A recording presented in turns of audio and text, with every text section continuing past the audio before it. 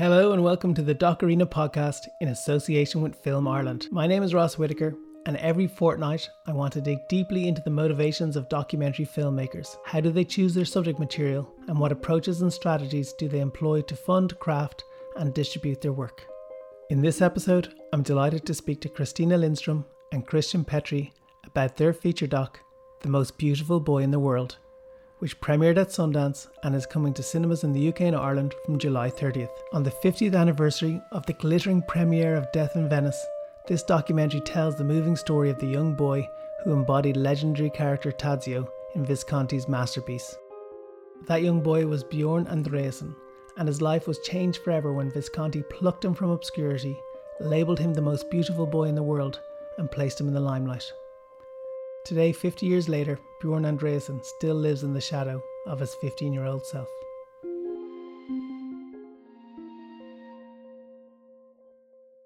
Thank you so much for joining me on the podcast. I was just wondering to start off with, if you wouldn't mind explaining for people who haven't seen it yet, what the film is about. The film is about obsession with beauty and about desire and about sacrifice.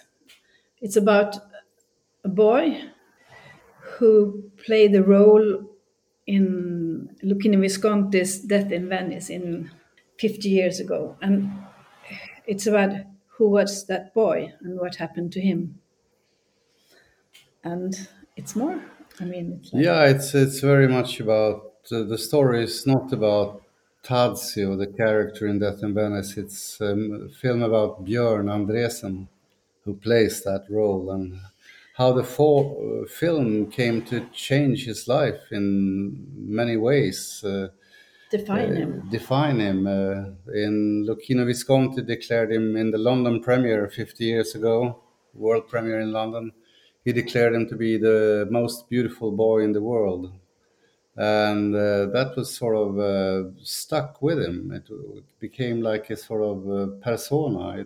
He couldn't get rid of it, and it created a lot of, it changed his life. And we thought that was an extremely interesting subject for a film, how a film can change a person's life, not only, And as he was a child and he was going into adolescence and he was in a formative part of his life, and that's what made the whole impact of this journey, and you for him more strong. No, you can say that it's a very long time ago. It's 50 years ago, but they still have these, if you might call them fan pages. I don't know what, maybe that's not the right word, but the pages where you celebrate the beauty of this young boy. Thousands and thousands on internet. It's amazing. It never stops. So it's still there. And he's a subject for other people's projections. That he's taken his face is stolen and made something else out of. It was interesting watching it in that when you see that London premiere, the scale of it feels, that obviously a film release of this size back then was a much bigger deal probably than it would be now. So when you think of the story in modern terms, you don't realize the impact that it would have had on him. I mean, the Queen and Princess Anne were at the premiere in London. And the footage of it's I don't know if there's any kind of modern comparison to just the level of exposure that this young boy suddenly had. And in your film, we then find out about how his life was before that and the kind of person that he was and why this would have such a big impact on him. And that's kind of the discovery of the film. Yes, it is. And it's obvious that he was chosen not only for his beauty by Visconti, but for the story of his life. I mean, the experience he had in his young life, he had that in his eyes, I think, for Visconti that made him even more attractive for Visconti, with the sadness and the darkness. That's what everyone says around which you are still alive, that he had this very special charisma, not only of beauty, but he had a darker side as well, of sadness and of vulnerability. And that's what's made him so exciting and interesting for a filmmaker. You know, you see that it's not only a pretty face, but it's a soul. It's something, you know, which is, of course, Visconti saw immediately, and that he differed from the other boys. And he had this dark soul, but also a very rich soul with a lot of humor. Even Yeah, as a teenager, he was all his teenage friends and people that met him, and even for us, he has a lot of humor. Yeah, different ways, very witty.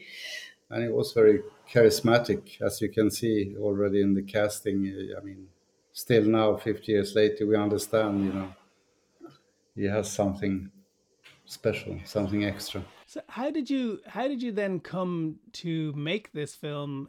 As you say, it's a story from now over 50 years ago. How did you decide to make this film now? Was it the 50th anniversary that struck you, or was it more that it was something in the back of your mind? No, it was like for us in our generation, we're a bit younger, but everyone you know about Björn Andresen. You know about the most beautiful boy in the world. He was even, a cutout doll in the magazines you read, and he was in the papers. And his story was, I mean, like stories that always are there. Sometimes you don't see them or think of them, but right in front of you. So, but you worked with him in a feature film. Yeah, I actually met him some more than 20 years ago, and we worked on it. I'm also making fiction films and TV series, and I worked on a TV series for children, and he was the bad guy, the one that scared all the children, and he loved it. Nobody was a sweet person, and we had a lot of fun on the shoot. But I didn't, I'm thinking, should I talk about Death in Venice? And no, he seemed very reluctant. There was something he wanted. It wasn't something that he wanted to talk about. I mean, and obvious. I respected that. So, but when I joined you, I just started to ask things about how he ended up in the film, and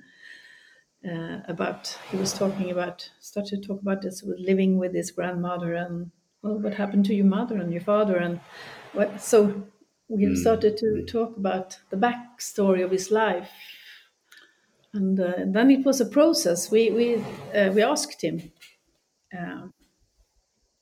if we could do this film, and it was a process. He was reluctant because he usually used to say I call it the film that destroyed my life, and it's so it was nothing. He didn't want to be defined by that continuously, but we talked about how could we do it. So it took like half a year before he said yes, and then we were shooting the film for 5 years.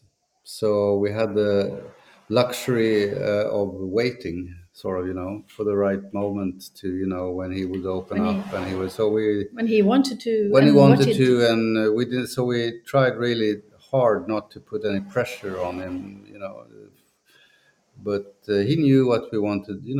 So, and he was really part of the process. And but when he was ready, he sort of invited us, as let the right one in. But so then he took us into the room. And then when you're doing a film about me, I mean, that was like 2 years after starting filming. I think you should meet my daughter, and that kind of door. He opened the door of 2 different rooms and decided when it was suitable for him. And so how was that process for you then? Were you happy to be patient about it? Or was it a stage after 2 years where you were thinking, oh, we're not making much progress here? You seemed like you were very relaxed about it. I think we found that it was necessary. It was not much. Of course, it was a choice, but we were happy about it. Of course, something. It took 1 year before we could come into his apartment. That was a bit frustrating, shooting a documentary and let's go to your place. No. No, because I never let no one in there. But I mean, it was also because the only places where his living room was some bars in his neighborhood, and it is really hard to film. I mean, to do only interviews in bars. It's rather loud and noisy, and it's strange. Well, but I think it was necessary, and we knew that. But along the way, we also discovered and found and got all this archive material in different ways. So it was, we was fully up with doing that. And it was actually like after, I think, 3 years or something, that we found out about the 50-year anniversary. Oh my God! In 2 years' time, it's 50 years since this film.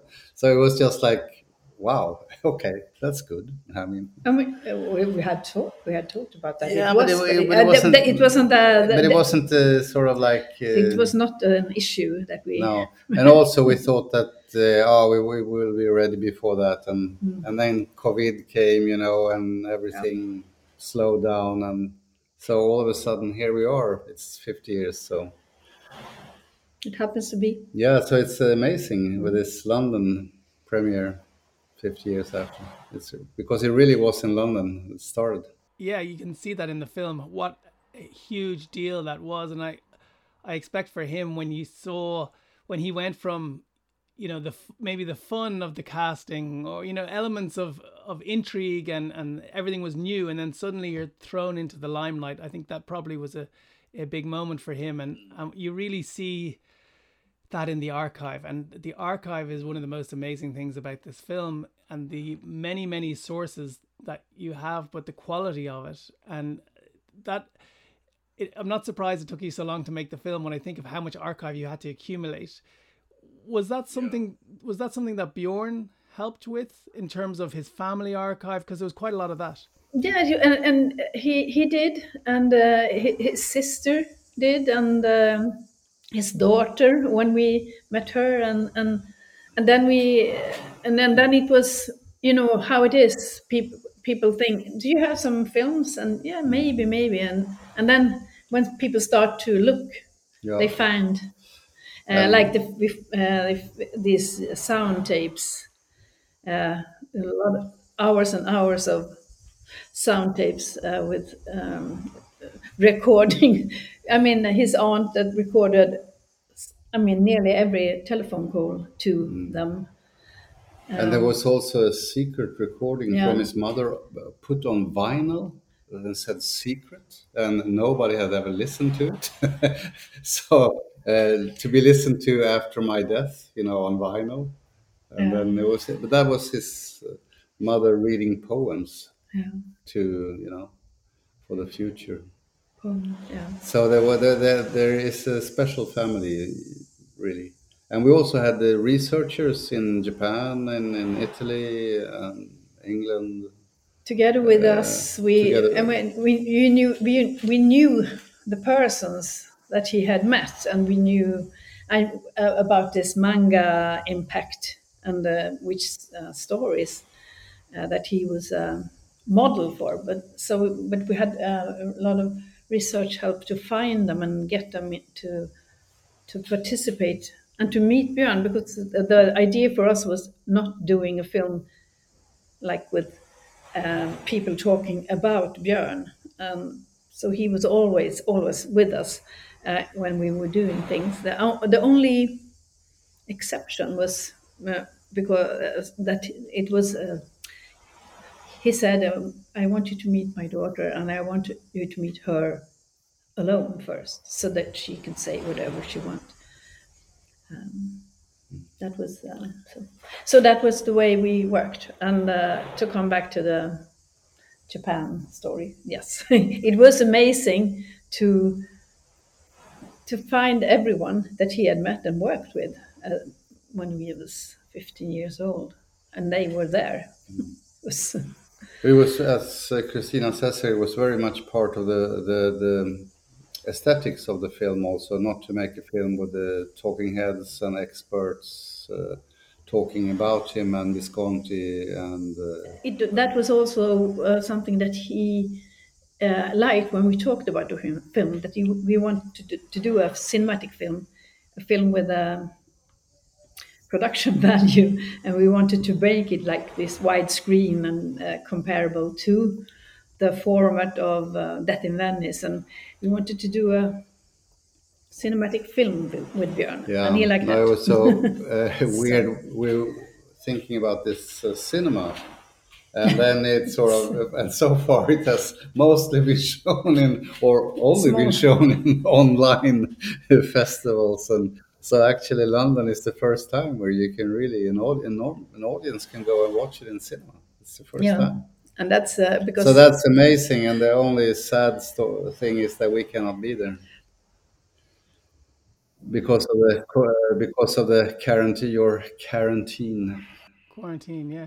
And when you were making those decisions about how to make the film and keeping Bjorn in it, what were the conversations, I suppose, that you were having together to kind of figure that out and to figure out what those elements would be to make the film? We were talking about places, his places that related to his path in his life, and that we wanted to make them visual, like in Japan and in Venice and in Stockholm as well. So we were filming a lot, just miljö, vad heter det? Miljö. Yeah, Places, yeah. But also persons, of course, and we had like chapters. In the first editing. In the first editing, we had like chapters, like in a book, like in a novel. But then that came out, but you can still see traces of it. You know, like one chapter is the mother, another chapter is the boy, one chapter is the film, etc. And when we were editing, and then also when we were thinking about it, and one huge chapter actually disappeared just before we were finished, and that was the sort of last creative it was decision like we made. 20-25 minutes. Yeah, and that was cut called out. The Father. It was cut out. And that was all about his father, his missing, unknown father. So it was like were walking into a room, a house with his life, and went through different doors. That's what I feel. Yeah, and different doors in a way, the introduction is a little bit a glimpse of that, or a sort of visual introduction of that idea. When we came, because that's Hotel de Bain, the ruin of Hotel de Bain, the main setting for the Visconti film. And when Björn saw it, because it's in a state, as you see now, of decay, and he looked at this. We came in there and said, "Wow, this is fantastic! It's the walls like this house is like me." He said. He's a very funny person. I understand why you choose this. Yeah, it looks like me. And the it's very interesting that you talk about the chaptering of the film, because it was something that I really noticed, was that you weren't following any specific chronology. It felt, not that it was very noticeable, but it's just something that kind of dawned on me as I went through, is like we're not actually kind of, you know, taking it from, you know, the beginning to the end. It's really, we're able to diverge off and to find what feels like the next important thing to talk about, and I can see how that was part of a chaptering process. How it's a fascinating film in terms of the edit, because it does that so well, and because you have all these different materials in terms of audio recordings, archive of different types, and then this kind of contemporary path that you're walking with him. How was the edit? It feels like it would have been a tricky one to just get that balance right. Yeah. It was a little tricky, but it was also, we sort of actually edited every sort of, if you call them chapter. We had the mother chapter for sort of itself, and then the sort of the film for itself, and then we started sort of blending them together. And we had one version, which I think still is Björn's favorite, which was 2.5 hours long. It was really great, but it's maybe not, the dream for a distributor or a producer. So, No. but it was a bit long. And this one is better actually. So, but it's. There's a lot of course, darlings cut out because it's so rich, the material.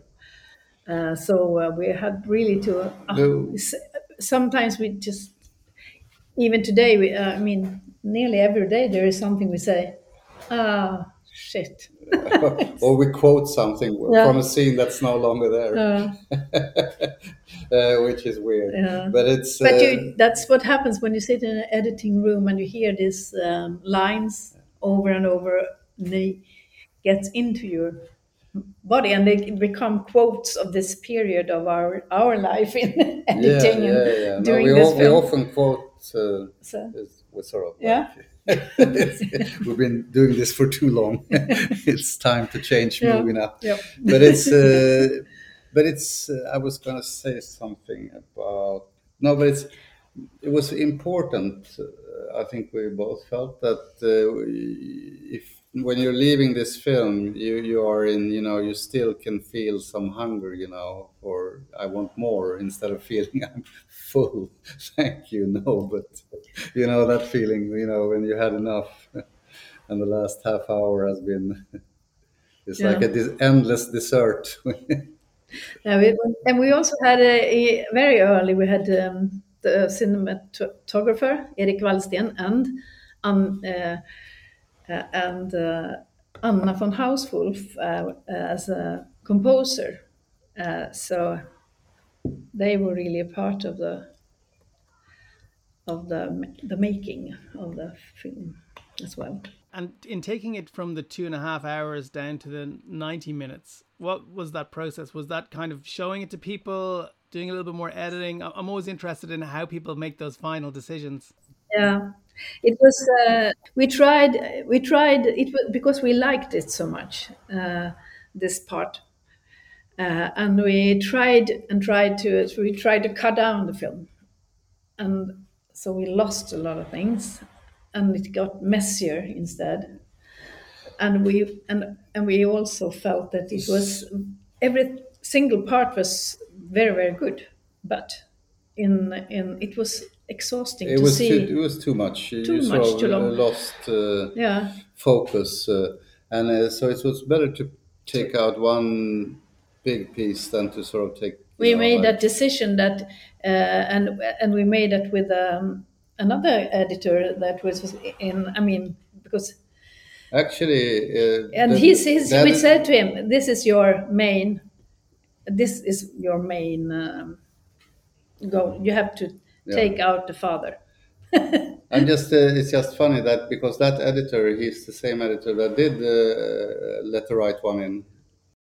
Can I ask you then with Bjorn, because it's such a personal film, and it took you some time to really, I suppose, break down the barriers and create the intimacy that you needed, but it is so intimate. It's surprisingly intimate, and obviously we don't see the journey that you took to get to that point. We just arrive at the moment in his apartment where you have that kind of level of access to a man who's very vulnerable.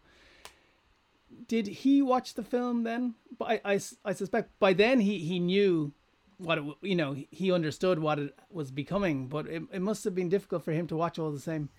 I think I understand how you can imagine how it was, but it was not like that, because when Björn decided to be in the film, he just he's totally cool. He has no problems with, oh, don't film that, don't do that, because he's like he he's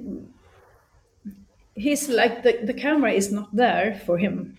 He's so He's extremely casual yeah. about the camera. It's no, it's not a big deal for many. Some people there, it's a big deal. Oh, it's a film team in my home. Jesus, you know, it doesn't bother him at all. He can just, you know, sit there, smoke, and listen or do something, and forget about us, you know. And we were So just there, so it's a lot of that material which obviously we can't. yeah, and also it's a lot of material that we have decided for ourselves that we have not cut into the film. So I mean, so there's a lot of things that are So not there because we have chosen to not have it there. But also, I think that when you have the luxury of both waiting and just being spend time with him, things will happen like that telephone call. There was Yeah. obviously not directed or orchestrated or anything. It just happened, and so that's Things happen yeah, and that's the beauty of documentary filmmaking. I think if you have time. these moments Yeah. that you just appear from out of nowhere. But Björn has seen the film in different. I mean, different. All the different shapes. I think, yeah. Yeah, I don't know Yes. how many times, but Yeah. many times. And he likes to watch it. Yeah, that's interesting because I feel for a lot of people, maybe it's because he's in the film industry that he's able to kind of watch it and understand and so on. But it's kind of amazing to me that he would watch it several times. Do you think it's kind of part of a cathartic experience for him, or that the film is doing something to help him? I think it's very hard to speculate on what he is feeling, but obviously but he's a very smart person and he's a creative person and I think he sees it both. Obviously, he's in there. He's the main attraction of the main character, or how you. But he's also interested in film and the way it's sort of like how we How you made do it, it, how we yeah. do it, and how we made it, and what kind of choices we made, and everything of this interests him. And I think it's to answer the question. I think it's. I mean, it's better. It's for Björn to Yeah, tell. But his daughter said to me that it had meant so much for them because they have during this process they have now can talk about things they never talked about before. Yeah, it helps to tell your story, I suppose, sometimes. Yeah. Yeah, and can you talk a little bit about how you were able to fund the film? Because, as you said, it took you a little while to gain access. At what stage were you able to convince funders to be on board? It seems like you have a really good combination of people that have kind of contributed to the film. What was the process like? It went very fast, actually. We had a producer who believed in this from day one, and she said, "This is a project I've been, waiting for someone to come in, and I was dreaming about this project." So she was very happy and very passionate about this. The whole process still are so, and still is. I mean, Yeah. so it's and she believed in this, and she's responsible for the. So it didn't take too long time. No, actually. it wasn't. It wasn't. I mean, for I don't know the English expression, sjösätta, to launch it. It was. I mean, to start filming, and to have resources for that. It was not. It was not a problem. But then, of course, while we were, it was like over the years, and the Yeah, editing time is. We're in the middle of the fourth year. Yeah. Fourth year still shooting. Aren't you? Yeah, aren't you Yeah. happy? So, And yeah. So of course we had these discussions, and editing time. Also, oh my God, I mean. And also But this, she was very supportive. yeah. But I Very- think it has also the pandemic has added a lot of costs to the process. Yeah. Because we had co-production and we said Danish sound designers, and I mean it was Yeah. different. And also when to release the film. I mean, it Yeah. has. We had 1.5 year now or more of COVID, so we've been sort of waiting for the right moment to release it. And I don't know if that is the right moment. Sundance felt like a good place to start. It was great. Yeah, it was great. Sundance was great, and still is, so because it's in London now. It took, as you said, a number of years to make it, but I increasingly feel that the more time you can spend with a film, often the better it ends up being. I mean, would you subscribe to that, that you needed that long to make the film as good as it is? Yeah. I Yeah. think it would have been Yeah. impossible not having this time in this special case. I mean, of course, there are other projects where you can be faster, and it's not necessary. But this particular film, yes, I Yeah. would say the time was an extremely Yeah, important and as factor. the way we wanted to do it, we had to wait for Japan, and we had to wait for finding the right moments and possibilities to meet people. And some people that Björn wanted us to meet, it took some time to find. And some So died during the yeah, so they yeah. were not. So Was there any areas of Bjorn's life that you wanted for him to talk more about, but he wasn't willing to, or he seems very open in throughout the film?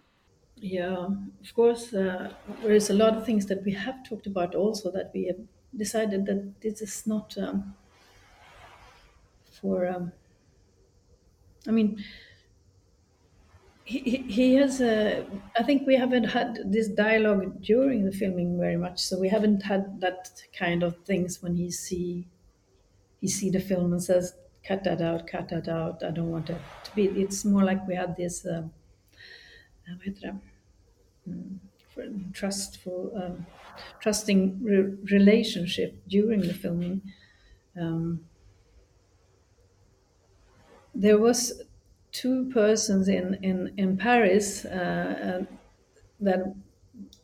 we had booked that we would go to make interviews with. One of them died suddenly, and another one cancelled the interview.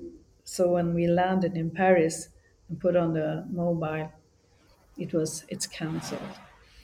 So it was a bit. then there was an American actor, Yeah, it was which we really Carrie wanted. Fisher. Carrie Fisher. They were friends. So that was something that Björn really wanted Yeah. us to. And all of a sudden she died, just like that. When we were about in the middle of the shooting, so those things happens also. So but I mean, have been very, very lucky also. So I can't complain. But there are, of course, Yeah. that would have been interesting. Was there anything from this film that was a big lesson for you that you would take forward into other films that you might make? It's so special. I think every film it has its own special. Yeah, it's a good question. I think at least we have put very much. I mean, things we have this experience before since other films, and now we put them together. And this film was extraordinary in the way with Björn, with his the way of working together with him, and with all this archive materials, which is both personal and from Rai, and from this we see the moments in his life happen before our eyes. So I think we put together very much experiences together in this film. Thinking also that to be courageous, I think we actually have been that, and we have tried a lot of things. Although it's not, some of it is in the film, and some of it didn't work, but we still try them instead of thinking, oh my God, how would that be to. So we had an idea which is this might work, we shot it instead of just talking about it, or we edit it. So and that's also adds to the time, of course. But we did that, and I really liked that. Yes, and the combination of that, the photographer was, it was not only like a lot of documentaries are talking heads or talking. It's scenes, it's like being Yeah, a fly in wall, but this, we really wanted it to be visual. So we had this, I that's think, special with this film for us, I think. and I think also many people, myself included, doing documentaries have an idea, and then they sort of want to illustrate that idea as they go along, instead of hey, wait a minute, what is the reality here? What is happening? What is really happening? And it's changing. It's in front of your eyes, and it's maybe not as exactly as you thought it would be. And then okay, so go for that instead. And I think that was a lot of with Björn. Like things were changing, and new paths, new rooms, new stories, and Yeah, after a same. summer vacation, he said, for example, just I want you to meet my girlfriend, Jessica. Yeah. She was totally new. Yeah. So all in a sudden, she was there. And I mean, it would have been possible that she didn't want to participate at all, or so. But she was there, and all of a sudden started cleaning the apartment. Okay, Yeah. so that's a new Yeah. path in Yeah. this movie. It's one of the big aspects of it, and I wonder if this was part of your conversation with your cinematographer too, is the juxtaposition between the face that you see then and the face that you see now, but at the same time you photograph him with such respect and affection now. You know what I mean? It's not as if you hide from that. So like that was to me a really kind of a juxtaposition that at the beginning is almost, I suppose, a little bit shocking to see how far he's fallen. But by the end of it, you actually have so much respect for him that you're looking at his face in another way again. And I wonder, That's very nice. I'm nice so glad to approach. hear you say that, because That's the sort of something Yeah. you really want the audience to have that feeling as you describe it now. It I was. think that's I'm very, great. very glad, because that was our intention. Because he has such a dignity and a beauty in another way. To see him as to be a person, not an image. yeah, because if you see that man walking on the beach, you think, he's so thin, and he looks like his life has been very difficult, and you know nothing about him. You don't have the respect that you would have for him when you understand his entire story put together. And I think that's what you've done, is you've put together the jigsaw of his life in a way that makes you really feel great empathy for him. But I also thought the visual side of that was really well done. The cinematographer did a wonderful job of capturing that. And I mean, was that, and you used kind of a lot of nice gimbal shots and so on, so it had that cinematic feel despite it being in the modern moment and in a documentary. And I just wondered, a little bit more about that, kind of what conversations you had with the cinematographer to make sure that you got that kind of feeling. Oh, we had it. I remember we had a starting meeting, drinking hot chocolate and cinnamon buns with him. He's a very talented young cinematographer, and he was very, intrigued to do this. So we had a constant dialogue, and we had this Alexa, the camera. He had, yeah. And also, he's a Steadicam operator as well. So the Steadicam shots in the film are he operated himself. So it's a very technically also advanced. But we were looking at photographs of old classic documentary, portraying. It's not so known in England, but Sune Jonsson, and we were looking at the classic Swedish photography, capturing people. And so he's very, very well sort of photo history. He's a legend, you know. It's also very much about say more bad hit. Dignity, you know, portraying people or had a rough lives, you know, Swedish peasants living in the north of Sweden, you know, how they, you know, he portrays them in their this still photographer that we were inspired of. Yeah. It's kind of these kind of powerful portraits, isn't it, of him, you know, and allowing that just to happen visually, as you said, as opposed to just be interviews all the time. Yeah. But it's also important, and we talked a lot about that we should also be able to go back and have a lot of wide shots, not to be sort of like too TV sort of like documentary look, but sort of get that film look to go back. And obviously, because we decided about the widescreen, so we had to fill it. Yeah. It's not working so well in a computer format. It was a pleasure talking to both of you. I really love the film. I think it's a really, really beautiful portrait of him, and I hope that it does really well for you. So thank you, and best of luck. Thank you. All the best. Many thanks again to Christina and Christian for taking part in the interview. The Most Beautiful Boy in the World is playing in cinemas in the UK and Ireland from July 30th. Thanks to Stephen Galvin and Film Ireland for supporting the podcast, and to film composer Michael Fleming for kindly allowing me to steal his music. You can find more of it at michaelflemingmusic.com. And thanks to you for listening.